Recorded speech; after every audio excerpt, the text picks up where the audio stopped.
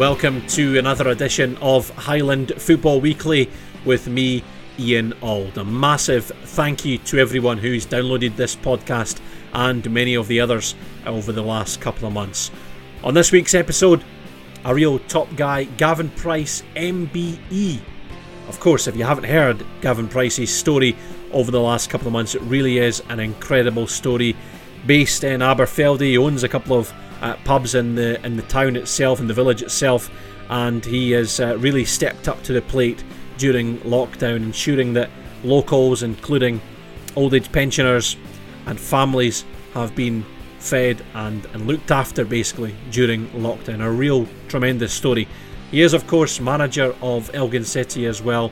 Not only is he doing tremendous work off the park in his local area of Aberfeldy, he's doing great work on the park as well, because Elgin City have started the season pretty well, and over the last couple of years he's got them in contention for a playoff spot as well. Really good listen. As I said, top guy. I'm sure you'll enjoy this one. Here's Gavin Price.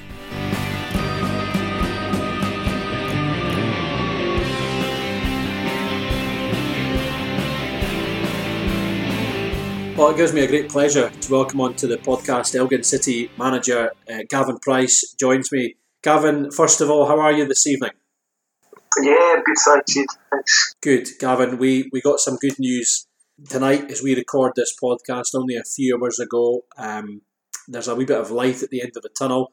Supporters are going to be allowed inside grounds if you're in Tier 1, of course, if your region is in Tier 1, which of course Murray is. So hopefully Elgin City will have some supporters in. I know not all supporters will be able to get in, but from your own point of view, fantastic news to hear. Oh, brilliant. It's been a long time coming. I've just literally heard that news. I just went the door myself and saw something on Facebook. So yeah, I'll find out tomorrow if it means we've got fans in for Saturday and Tuesday. It'll be absolutely fantastic. I mean, it's great being back playing. There's no doubt about that. But I guess all clubs really, it's you miss the supporters. The buzz of the Saturday with the crowd in, and I'm sure every club in the land's got that feeling. So it's a real, you probably see it as quite a privilege. It could only be the three North teams in the league anyway that will get that. And, hopefully the Highland League will be able to share that as well. Hopefully the R rate or the virus keeps a level that keeps the area in level 1, that we can continue to do that, and hopefully, it'll be a blueprint for to show that football can do the supporters on the ground safely, and it can be, good for people's mental state. It gives people something else to do. It's outdoors. It's, I think there's the arguments there that it could have been done, from the start. You can easily socially distance, 300 people in a big place like Murray. So it'll be great. Hopefully we can make a success of it, and hopefully get some results. And the supporters are back in. You've had a good start to the season as well. In fact, you've had a really good start to the season. Albeit the trip to Edinburgh didn't end well for you at the weekend. But I haven't read anywhere that away fans will be allowed in. So for Borough Briggs, it will be 300 Elgin City supporters as well, which will be nice for Elgin City supporters. Might give you a wee bit of an extra edge, and again, hopefully pick up some extra results into the bargain as well. Well, it can't work out. It's got to be a good thing. First and foremost, just for the supporters. There's these people that have worked and breathed the club for over days, so it's their club, and it's we've done well with the streaming service that's letting us keep in touch with the supporters and giving them access to games. But it's not like having them there. And, you know how fanatical supporters can be, and what the club means to them, how important it is, and I think it's a great piece of news to get them in, and it's an advantage for us in terms of creating a wee bit more atmosphere, and hopefully getting the crowd behind you. Is another thing. So we'll hopefully take full advantage of that, and hopefully it'll work for us.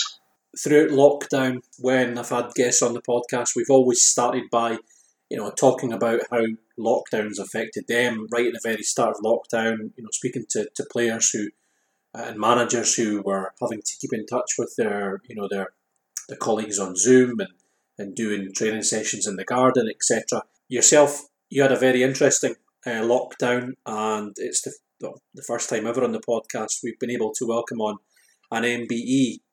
You were rewarded for your service by the Queen a few weeks ago. Talk to us first of all about how much an honour that is being awarded the MBE by the Queen, and also for our listeners who might not be aware of the services and the service you ran in Aberfeldy.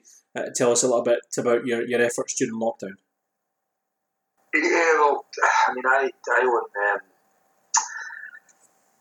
a couple of pubs in Aberfeldy, where I'm from. So when we went into lockdown, we just started dispersing or making meals for the folk that were isolating over some days that were asked to shield.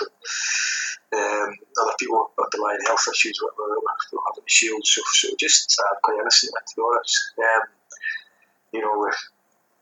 We got meals out, and I think the first night we only did delivered sort of 10 homes. Mm-hmm. Once we got the word out there that we're doing it, but the next night it doubled again the next night. By the end of the week we were delivering about 100 different homes. At which point, the whole thing just kind of snowballed. An amazing project that was called Feldy Roof. Got taken obviously the delivery thing, which went down quite well, and lots of other businesses around the area got involved. So we ended up, doing a lunch service with a newspaper, a soup and a sandwich and that sort of thing, and an evening hot meal with a dessert. So we ended up being about nine different restaurants and pubs in the area that were all taking their share of doing the work for that, and we started stretching out to all the villages round about Aberfeldy. It's quite a remote sort of Perthshire area. There's a lot of villages, and these people are isolated. There's a real struggle for them to get out and about, to be able to without sounding too dramatic, without being able to feed themselves. So a real lifeline for everybody, and the whole thing just exploded. Really, we ended up delivering 40,000 meals during the whole period to about 250 to 300 homes. Countless volunteers, about 140 volunteers I think we counted at the end. We're all taking part, whether that was in cooking the meals or baking or delivering. We had a lot of 15 different delivery routes. So it was quite an operation in the end, Mm-hmm. but one that was fantastic to be involved with, because it all just kind of came together. It wasn't a real hardship or anything. We had a great funding team that got together. We raised about 135 grand to fund the project. So it was really a really good thing. I mean, it was a lifeline for the residents, but it was also a lifeline for all us, the volunteers, because as you'll know from speaking to other people, it was it'd be quite mentally draining the lockdown and to keep yourself occupied. So this gave a bit of structure to people, and it really bonded our community, which is another thing. It really made businesses work together. It formed relationships, different generations. It's been a real positive thing for Aberfeldy in the area. So one that I'm really proud of. You talk about the MBE, it's slightly I'm embarrassed about it, but it's really, I feel something that was a real community effort, not an individual thing. So I certainly made clear accepting the MBE was on behalf of Aberfeldy and the Feldy Roof project and all the people who are involved in it. This is going to sound really strange because I'm not downplaying the MBE at all, but when I read some quotes about you after the news, it almost struck me as like, when a manager wins manager of the month or manager of the season, etc., it's always about the team effort. And I think, I'm not saying that the MBE is on a level par with a manager of the month award, but I'm trying to say it's all about the team, isn't it? No, 100%. I mean, it's one person doesn't make an operation like that, that's for sure. And it's it was a real team effort, which and one that I'm really proud of, or proud to be part of it, as I think most of the people are. Well, many congratulations, I'm sure. The public of Aberfeldy are extremely proud of yourself and the team for getting that project going during a very difficult time. Gavin, we're going to talk about your playing career and also your managerial career as well, because you are, of course, manager of the Black and Whites, Elgin City. Take us right back to the start in terms of your senior playing career. You started out at Forfar in the early 90s. Not too far away from where you brought up, but you worked under a Dundee United legend in Paul Hegarty. That's right, yeah. I came quite late into the game. I didn't have a grounding in any sort of youth academies or anything like that. So, being from Aberfeldy, it was quite difficult. I played the youth career, sort of Perth teams or whatever, and it happened quite rapidly. Went to Forfar at 17-year-old. In the youth team at the time, and then quickly got into reserves.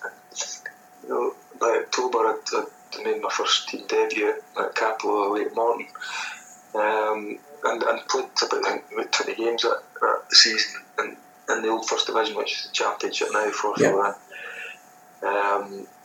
So it started quite well for me in my career, and then Paul Hegarty was a really good guy to work with. And then he left at the end of that season, and things sort of didn't go so great after that for me.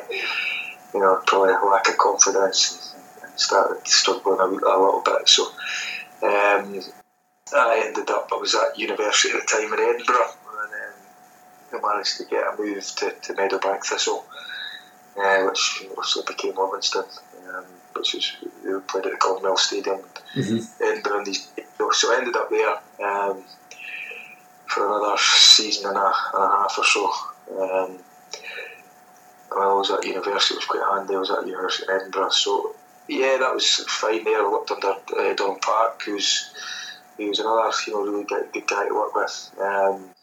That's two quality coaches in Paul Hegarty. I mean, Paul Hegarty was a manager in his own right, but he always came across as a very good coach. And also Donald Park that you mentioned. I mean, there's been a lot of guys in the podcast talked about Donald Park. From in your early career, worked under two tremendous coaches. Yeah, definitely. Paul Hegarty was relatively young at the time. He was actually still playing when I started playing. So he'd been at sort of the start of his managerial career was Park. He was good. His coaching was excellent. Really good guy. The longevity of what a career he's had shows you what a good coach is.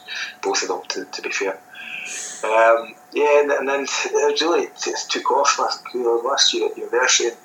Meadowbank was kind of in and out, not really setting the heather on fire, but I was a little bit frustrated, maybe not getting a chance. Donald had left by then, and Nicky Lawson, the manager then.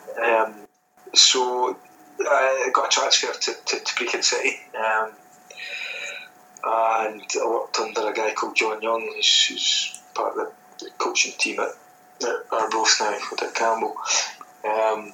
And that's really where my football career first started properly. I think did well at Brechin. I only had about 9 months there, but I did well.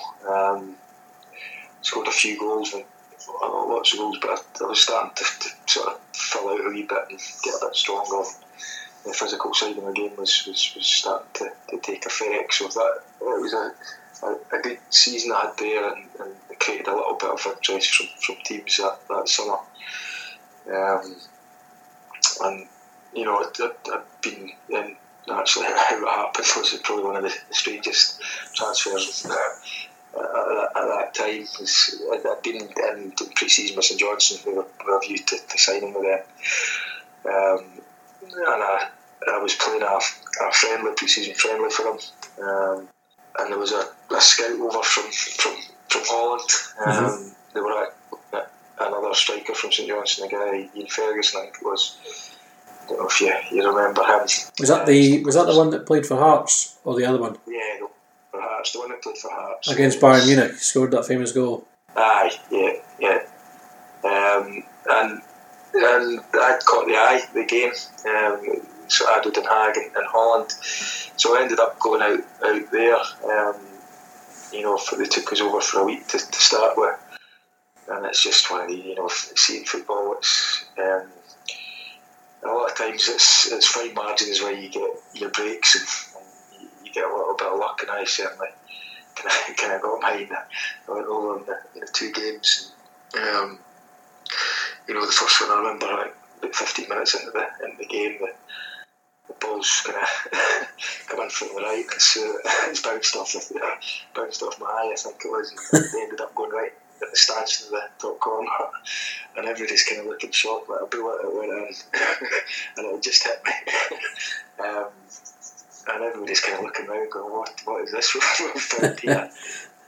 It looked quite impressive, and to be fair, I done alright, and I scored another goal in the game, and then the second game I scored another 3, so I managed to do enough to get a move. So I got transferred that summer from Brechin City to ADO Den Haag in the Dutch league, so it was quite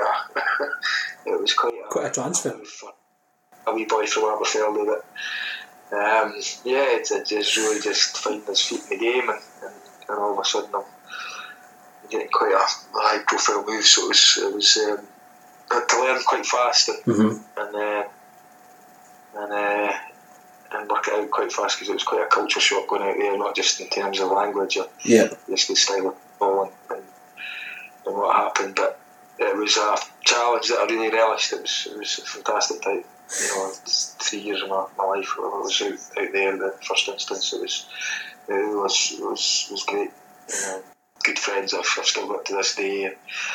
When the football went well, the supporters took to it because of probably the Scottish style. A bit of a battering ram at that point. I'm not saying I was technically gifted, certainly not as the Dutch players I was playing with, but I was aggressive and put myself about.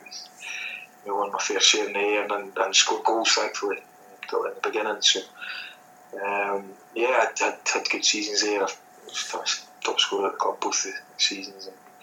And, I had a really good time and fantastic memories. That's a kind of pivotal point of your life, I suppose, because you finish university, and then you mentioned there the St Johnstone trial, the potential there of a full-time offer, going full-time in Scotland. A big turning point then, going in and experiencing, as you say, a culture shock in European football. I was just finished university, like you say. I was 21 year old, so really in a crossroads in my life anyway. Even I just had a break, and it was looking likely that I was going to get a full-time deal. That was the aim. So I did make the decision. That's definitely what I wanted to aim for. Finish my degree, which I was intending to do regardless of what was going on, and I thought we'll certainly give it a go for a few years in the professional game and see what it takes me. So but in terms of that gave me the opportunity to go full time. The fact that it was in Holland was just something I really grasped, and I grasped it with 2 hands. Really, it was a life experience. I was keen to try it, and never look back in terms of I'm really glad I did, because like I say, I think I've learned so much from I ended up having 2 periods out in Holland, and the things I've learned out there, I think if I've stood in good stead now, talking about my managerial career later on, it's really helped in that regard. But it made me learn the game really, really quickly. Well, in the last couple of weeks, we've spoke to a couple of guys. Craig Brewster spent some time out in Greece. Richard Hastings went to Holland and also Austria as well. Both junctions in their career where they wanted to try something new, something different. You're, slightly different. You're 21 years old even. No qualms about, going and embracing that different lifestyle. I suppose maybe the younger the better, but certainly, is there any nerves around that move to ADO Den Haag? No, I think I was quite. I was confident at the time, but I was setting up for any challenge, and I was probably physically I was really to the top of where I could be, and I'd worked really hard at my game, really hard in terms of my fitness and my body strength, and I had done for the last couple of years. And it's true what I say that players now, it's you get out of the game what you put into it, simple as that. Because if I hadn't done that, there's no way I would have been ever in that position. It gave me an edge in people because I was prepared to put the extra work in, and that's the same for any player now. The same for any player. It's always been, the more you put into the game, the more you get out of it. So Holland was a no-brainer that I was going to try it. I wasn't no qualms about it, and I just embraced it. I learned the language. It's quite good because although everybody spoke fantastic English, of course it was team top. Everything was done in Dutch, so I was keen to learn the language, and I really settled in. In the dressing room quite quickly. Let's say I got involved in everything. Put it that way. I was on board there. I got involved in everything I could.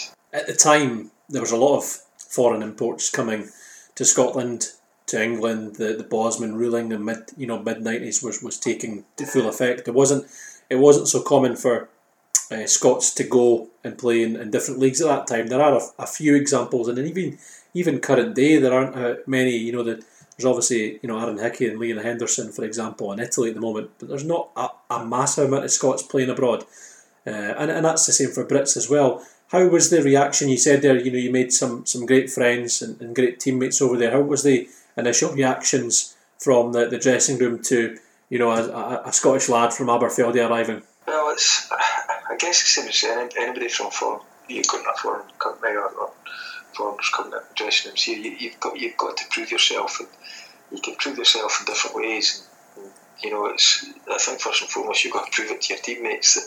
So my qualities wasn't what they had. They were all very technically gifted. They were could control passes of the ball, but I had my aggression, a bit of power and whatever, and so that's what I'd been brought for. So that's what I displayed. And I certainly improved as a player when I was out there in terms of the technical side of things. But you prove yourself, work rate and what you're prepared to graft for other players and work hard. And when players see that, they appreciate that, and they maybe start to see that you're an honest sort of guy, and you need these qualities in teams as well as what they had. So I like to think that just through hard work and listening and whatever, I managed to ingratiate myself with teammates and supporters. Now there's a connection here between Scotland too, because someone who you work with in your spell over at Adon and Hague is Mark Votta, who was the SFA performance director for a spell a couple of years ago. How was your experience working with him, another very organised and very good coach as well? Aye, this very good season there. I had Mark, and he was pretty hard on me at the start because I didn't finish the last season. Scored a fair amount of goals, and but I'd been sent off just near the end of the season, and he'd already known he was taking the job by then. I'd been watching. He was watching the game. I think I got a 5-game suspension, so I'd missed that the next season. So he'd take my number off me, because you'd all given squad numbers at that point. And I'd been the number 10, which was a central striker number. So it was kind of, I don't know whether he was testing me or he brought another striker in, and he'd made it clear that I was his second striker. We tended to just play with one number 10, a central striker and two wingers. So it was a difficult start. But I don't know if it was a bit, he knew my character, he knew how to kind of push me. I ended up having a really good relationship with Mark, and that forced my way back into the team, and I tended to be quite determined. I think he quite liked that. We ended up having quite a strong relationship. Indeed, he was at my wedding a few years ago. I was back in when he was working out here. So we kept in touch as well, and he's a good guy. We still keep in touch now. I learned a lot from him. He was a hard man, but he was fair. He was. I think the second season, the club finished in the playoffs in the league below the Eredivisie. What's the kind of standout experience or memory from your playing time with the club? Lots really, but playing at it was in called the Zuider Park at Den Haag, and it's real fanatical supporters. A bit too fanatical at times. They had quite a reputation, and that was tremendous. But probably a few highlights we played actually. That sort of pre-season cup against Barcelona. It was a time where a strong Barcelona team which we beat 1-0. Like Figo, Stoichkov, and the team, and a number of others like Prozinecki and Boy Nadal, and Bobby Robson was the manager at the time. So that was quite an experience. Playing against these guys, but the playoffs were great. It was great when we had a full stadium there. Probably my last game when I knew I was leaving. I was in the playoffs as well, and I got a great reception when I left. I actually missed a penalty, but still managed to. They were still singing my name straight after missing it, and that was quite a really good memory to leave. In my time at Ado Den Haag, and I'll always have fantastic memories. Just the folk in the dressing room that I'll still go and visit to this day. So you had a good relationship with the fans as well, because I remember, probably at the same time actually. Paul Lambert was at Borussia Dortmund, and I think he was only there a year. Won the European Cup, of course, and the Dortmund fans, used to sing his name from the stands, loved him. So, you obviously had that same rapport in Holland as well with Ado Den Haag fans as well. So it's quite interesting. They must have, like we do as well. We tend to, lean towards the foreign imports, and there's cult heroes for every football club that from all over the world. So it was interesting. You had that same experience too. I think another thing is you talk about Paul Lambert as well, but I think. People in Holland and I think abroad, people appreciate honest hard work at times, and it's I'm not saying Dutch people don't have that, but I think just with that determination, I think Scottish people downplay themselves too much at times and can do, but the Scots have got a mentality about them that I found stronger than in other countries. I've said already, technically, yes, they're really good, but the Scottish people have got a strong mentality and a sort of determination about them, steeliness about you, that there's a quality as well, and that's something that I think was just the kind of thing the supporters really took to. So it was a club in my career where I certainly had the supporters on my side. Now, Gavin, you're back to Scotland after that experience. You almost signed for them before you left, and then am I right in saying you joined St Johnstone after and linked up with Paul Sturrock?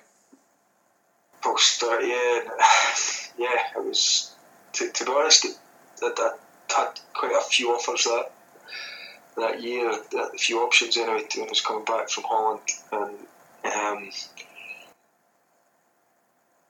in retrospect, I think I probably made the wrong decision. But you can never say never. You never know what's around the corner. I was obviously from the area of Aberfeldy. Yeah. Supporter as a boy. And I chose St Johnstone. I chose to go there. So. And it didn't really work out for me as how I'd certainly have hoped it to work out. And probably if I look back at St Johnstone, had a right good side at the time. To be fair, finished them in the League Cup final in that era. And good strikers that I just couldn't get my way in the team. Giorgio Boyle, Roddy Grant that were ahead of me.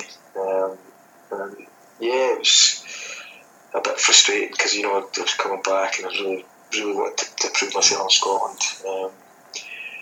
Coming from Dutch football and just unfortunately never really got to grips. If I'm looking back at it, certainly wasn't through a lack of application. Doing sessions and trying to get myself in the team, but it just didn't work. And possibly I wasn't good enough. And that's the bottom line. At that sort of elite level, I maybe just dropped short, and sometimes you maybe got to accept that. So it was quite a relatively short time at St Johnstone to still on loan for the rest of the season and then sign for Birmingham. You mentioned there two formidable characters, Roddy Grant and George O'Boyle. That St Johnstone team had got into the Premier Division, having won the First Division, or the Championship as it was, or as it's now known rather. As I say, Roddy Grant and George O'Boyle, two big characters. Who else are we talking in that St Johnstone team? Is that we come across Jim Weir? Yeah, well, Jim was there. Yeah, that's where obviously met Jim. To be fair, got quite close to Jim at that point because we were both injured at the season. He'd been a long-term injury and I broke my ribs in a game, and we sort of trained together. So I got to know Jim well there, obviously. But yeah, they had a great side St Johnstone at the time. Nick Dasovic, yeah. All pressing guys, Alan Main in the goal. So that this Alan Kernan had a really good side. So it was listening to I've learned stuff there as well. Polster, it was obviously an excellent coach. I learned stuff. Should have maybe stuck it out more, but possibly. But yeah, I want to play. Yeah, it's probably my one sort of era in football where maybe say to myself, well, could you have stuck it out and given yourself more a chance? But yeah, it's happened now. Now, as you mentioned there, you joined Stirling Albion on loan and then permanently. You also have a spell back at Brecon as well, and then you're also back on your travels again because you're back in Holland, and then you're also in Hong Kong as well. Now, you mentioned your love of Holland. You opened a pub, is that right, over in Holland as well in your second stint in the country? Yeah, well, it kind of still in for full time. While I was there as well, my period there. And then I got a chance to go to Hong Kong, which I did for a bit, but I've been really suffering with ended up being a double hernia operation, kind of played through injury for a good sort of 9 months or whatever, and my time out in Hong Kong was a bit of a disaster, but it was I couldn't play much, so I ended up just going back early. I actually played for a bit in Oldham down in the conference in England, and they agreed to pay for my operation. That's kind of where I was at the time, and so I managed to get my double hernia operation done, and then kind of considered my next move, and I thought my next move would obviously had offers to play out in Holland again, in the second division, which was kind of semi. You'd be training 3 afternoons a week, and most of the guys had jobs as well. So I had the option. I'd obviously knew the area, and there was an Irish pub for sale that I used to frequent from time to time.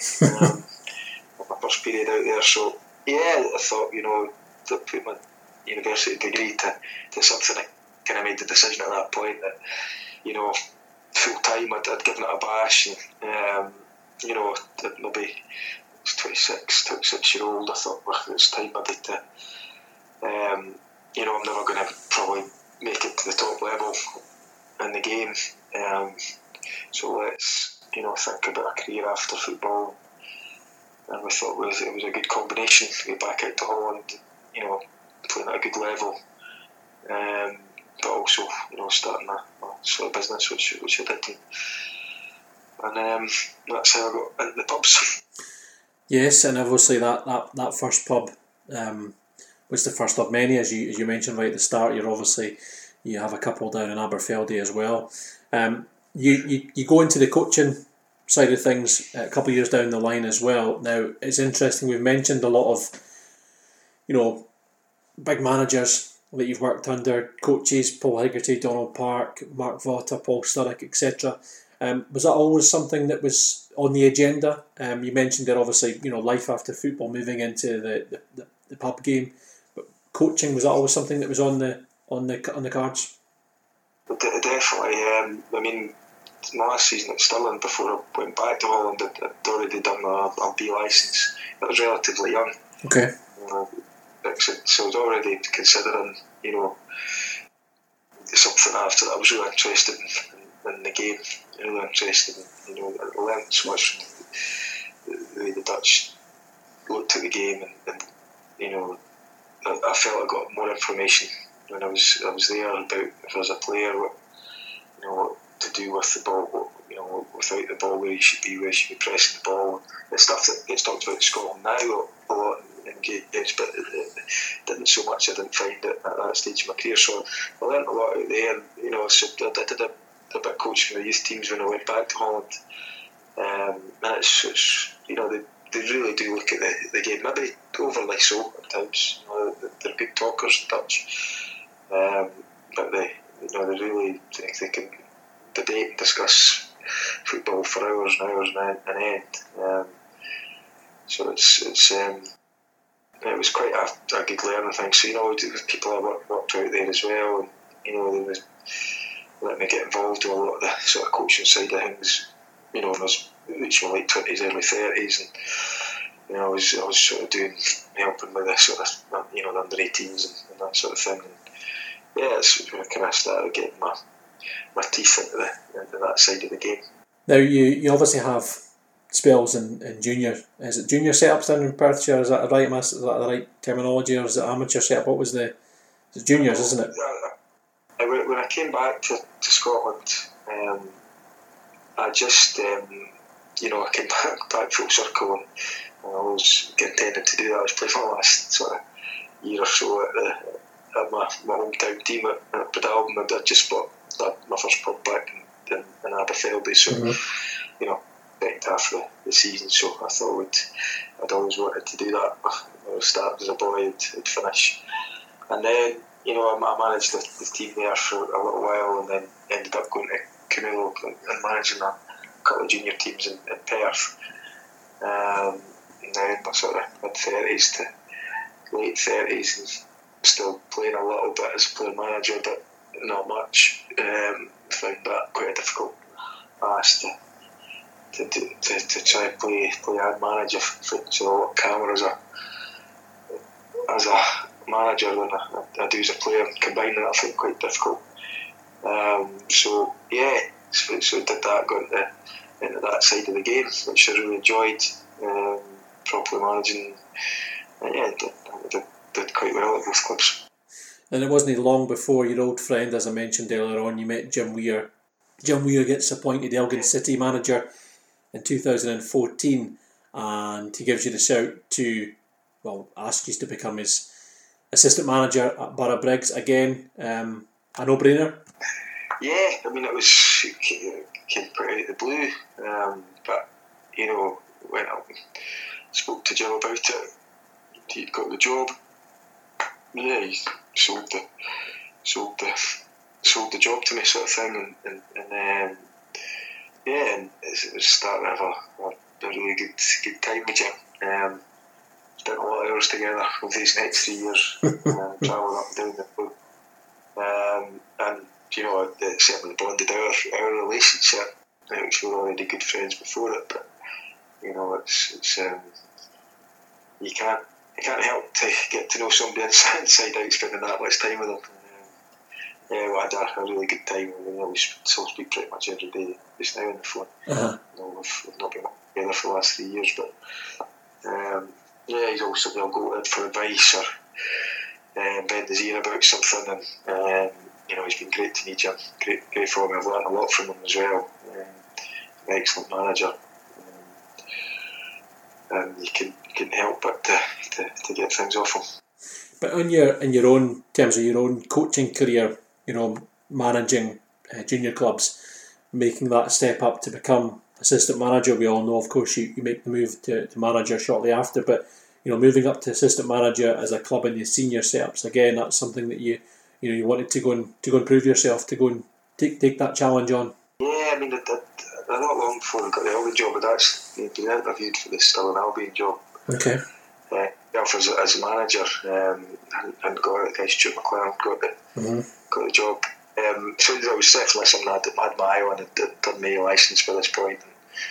And, I was hoping. I thought I had something to offer. Through my experiences in Holland, mainly that I felt like it gave us something different. It gave us maybe a different understanding of how to get messages across to players and how to prepare a team tactically for games and whatever. So yeah, it was something I was really keen to do. And I was enjoying being my manager. I suppose it's the same as anything. You want to go and then do that at the highest level you can. You came into Elgin City in the December of 2014-15, and your first full season, you're selling Jim. 2015-16, Elgin City finished second. Now Elgin City have always been certainly in the last couple of years anyway, always there or thereabouts playoff wise. To get that playoff spot was a big bonus, but ultimately, disappointing to lose. But when you analyse that season 15-16 to get second place and get playoffs, it was a tremendous season in the end. Well, when you think where they were when they took over, they were rooted the league. And three worries about going out of the league. It's the first season. We managed to get us out of that position and really turn it around the next season. But there was a lot of good players at the club then. It was, I've done really well to get that. So I think it's more just the mentality of it, to get them thinking about winning games again and not drifting. And I think that's at times been the hard ask there, is to get people believing that they can compete at that level, the North Base players, and because they can. There's some really, really good players that we've worked with up in Elgin over the years that could be playing at a higher level, that could certainly be dominant players in the leagues they're in, and though I think over the last few years they've started to show that. The three players actually, to bring up to current day. It was interesting. I was watching highlights of Greenock Morton. I think Lewis Strapp was starting for them at the weekend, and I remember when he was at Elgin. And then you've got Abin Omar now at Greenock Morton as well. Of course, Shane Sutherland's now at Cali Thistle as well. Three guys that have in most recent times played for Elgin and gone on to bigger things as well. So there's definitely the players that Elgin have had over the last couple of years has been, and the success they've gone on to have after leaving Elgin City has been pretty incredible too. Yeah. I mean, there's a lot of good players in these three you mentioned. I mean, Shane obviously had 3 or 4 times at the club, and Shane's obviously proved himself at a level. He's the season he got injured, he was really flying. Then I think it took him a wee bit of time to recover, but he started getting back to his best, which we earned his move to Inverness. So, but he always had that ability. But I think with Jim in the first instance, started to get him to get more out of his game again, and then I think he's now probably playing at the level that he should have been all his career, for being honest. First 11, you've got other guys in the club like Brian Cameron. Of course, yeah. That I think for me could easily have been playing top level football in Scotland all his days. But he's made decisions in his life that he's got a good job outside of football, and it suits him to be at that part-time level and be enjoying his football for his local team, and you've got to respect that as well. But Brian's a very Rolls Royce of a player, and has been for the 6 years that I've been at the club. He's been outstanding. Jim Weir leaves the club October 2017, and it was actually quite a change, I suppose, for the club, because the last number of managers the club had all left under, probably circumstances that they wouldn't want to have left in terms of, performances on the field. But Jim was leaving on a high. He was poached by a club in Forfar because they saw him do well at Barrabriggs rather than the other way about. Was there any thoughts about joining Jim at Forfar? Was that something that you said that you had a lot of conversations with Jim, travelled together? Was that something that you'd spoke to Jim about, travelling to Forfar, or were you keen on taking the job on Elgin on a kind of permanent basis? I had a lot of soul searching over that period. I was originally going with Jim to Forfar. Okay. He's quite adamant that when he accepted the job, he was only doing it if I was coming. We had the week Jim left, there was a week's break, but we were in the Challenge Cup still, so we had a trip down to Wales to play TNS. So obviously with a great relationship with Graham Tatters and the board at Elgin, and I didn't want to leave them in the lurch for that. And I thought, well, Forfar didn't have a game that weekend, so I would take the team and let Jim go down to Forfar and take the training there. And I'd already been up to Forfar to meet the players and to meet the board there, but I went down to Wales and it was obviously we went down for a 2-day trip, so we had the game, and the players go out for a drink after the game, and we did likewise with the directors, and the rest history. So that trip to Wales managed to convince you? Yeah, no, it was always something that was. I personally, didn't want to leave Elgin anyway. It was I really had a kind of good relationship with the club. I felt home.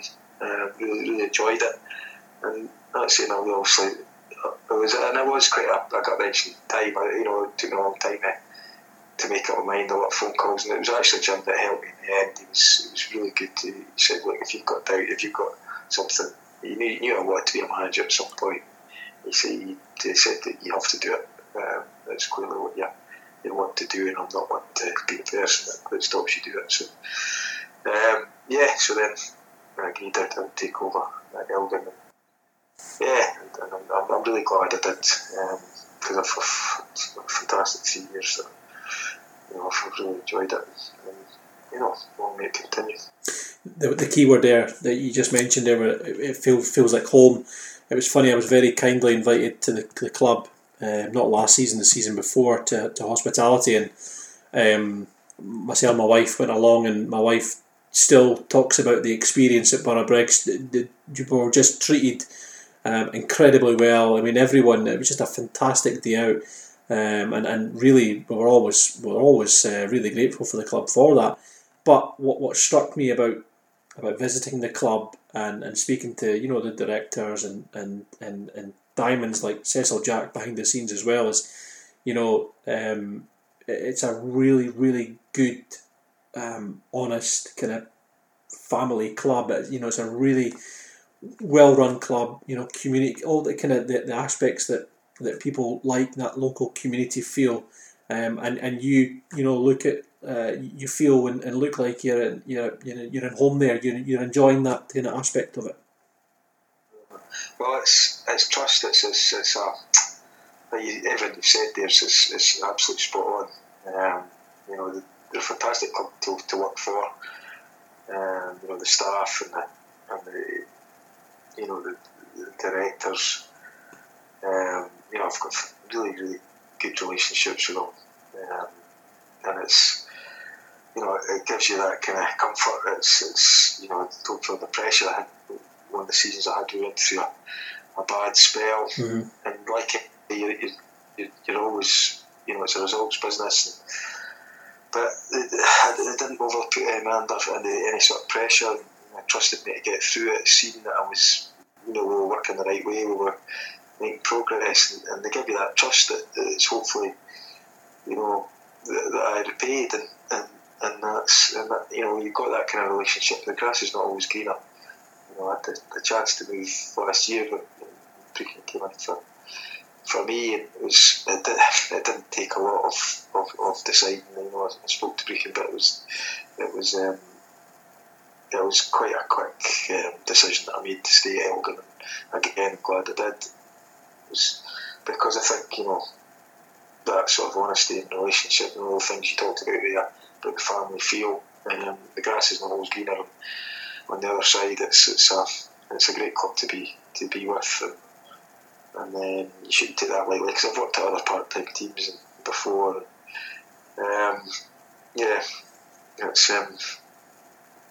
It's one that should be pretty proud of where they are and how well run they are, how well they look after. They talk about the hospitality and the facilities that are there.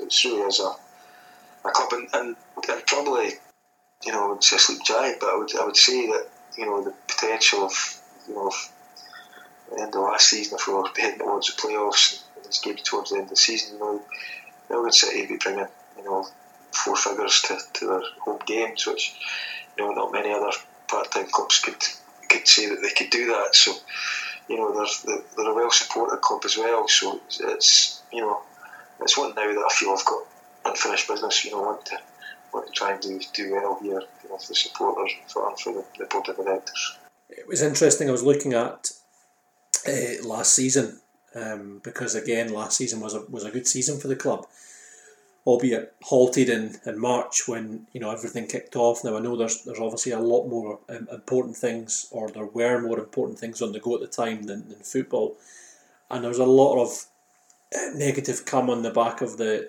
Scottish game ending and all the disputes, and Borough Rangers and Kelty Hearts, Stranraer, Partick Thistle were all affected, but every club had their own kind of. Every club were affected in a way. I mean, I looked at the league table. Elgin City finished third last season. Now, have the season continued, you would fancy your chances to make the playoffs. So, again, there's more important things going on, but harsh in the way that last season ended for you.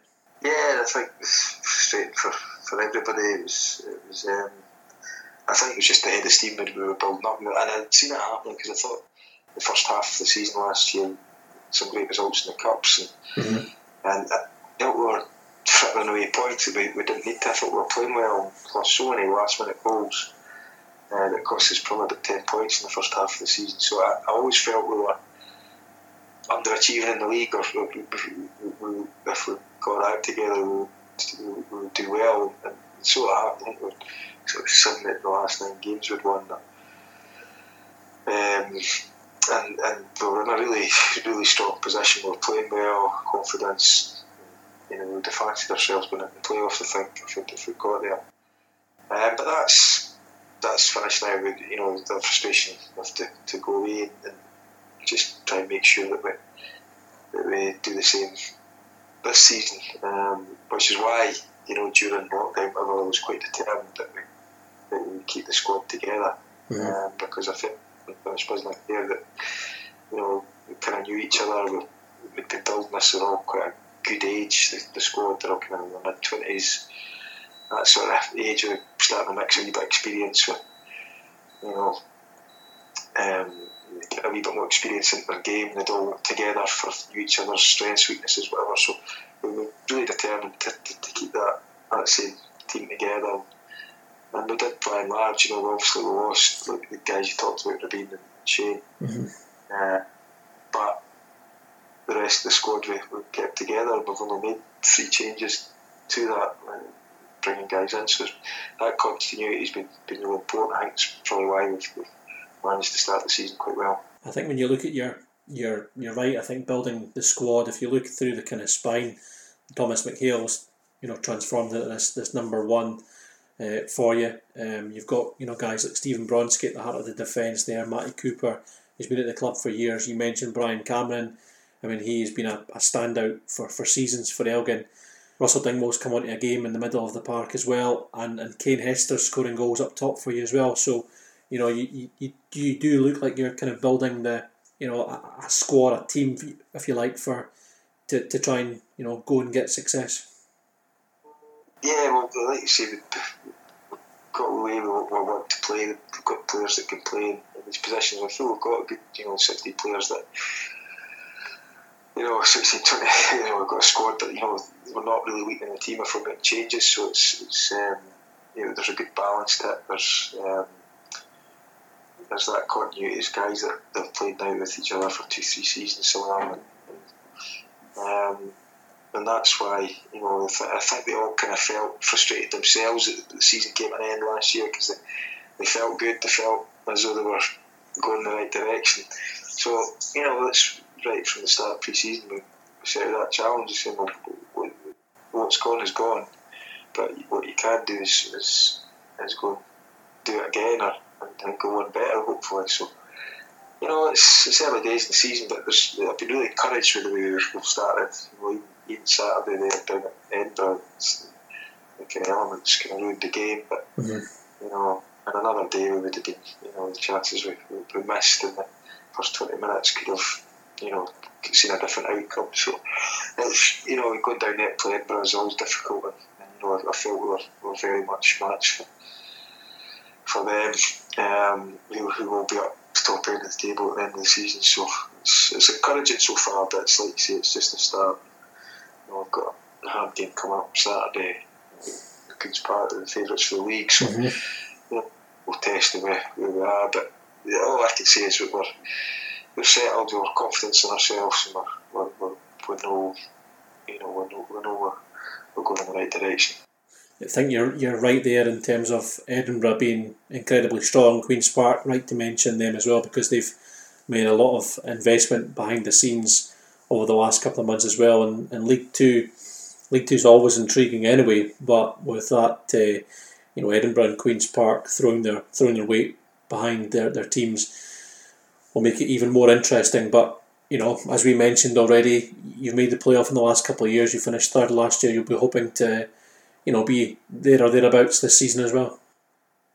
Well, we'd like to be. I think we've got a squad that's capable of being there, and from what I've seen so far this season, I see no reason to change that.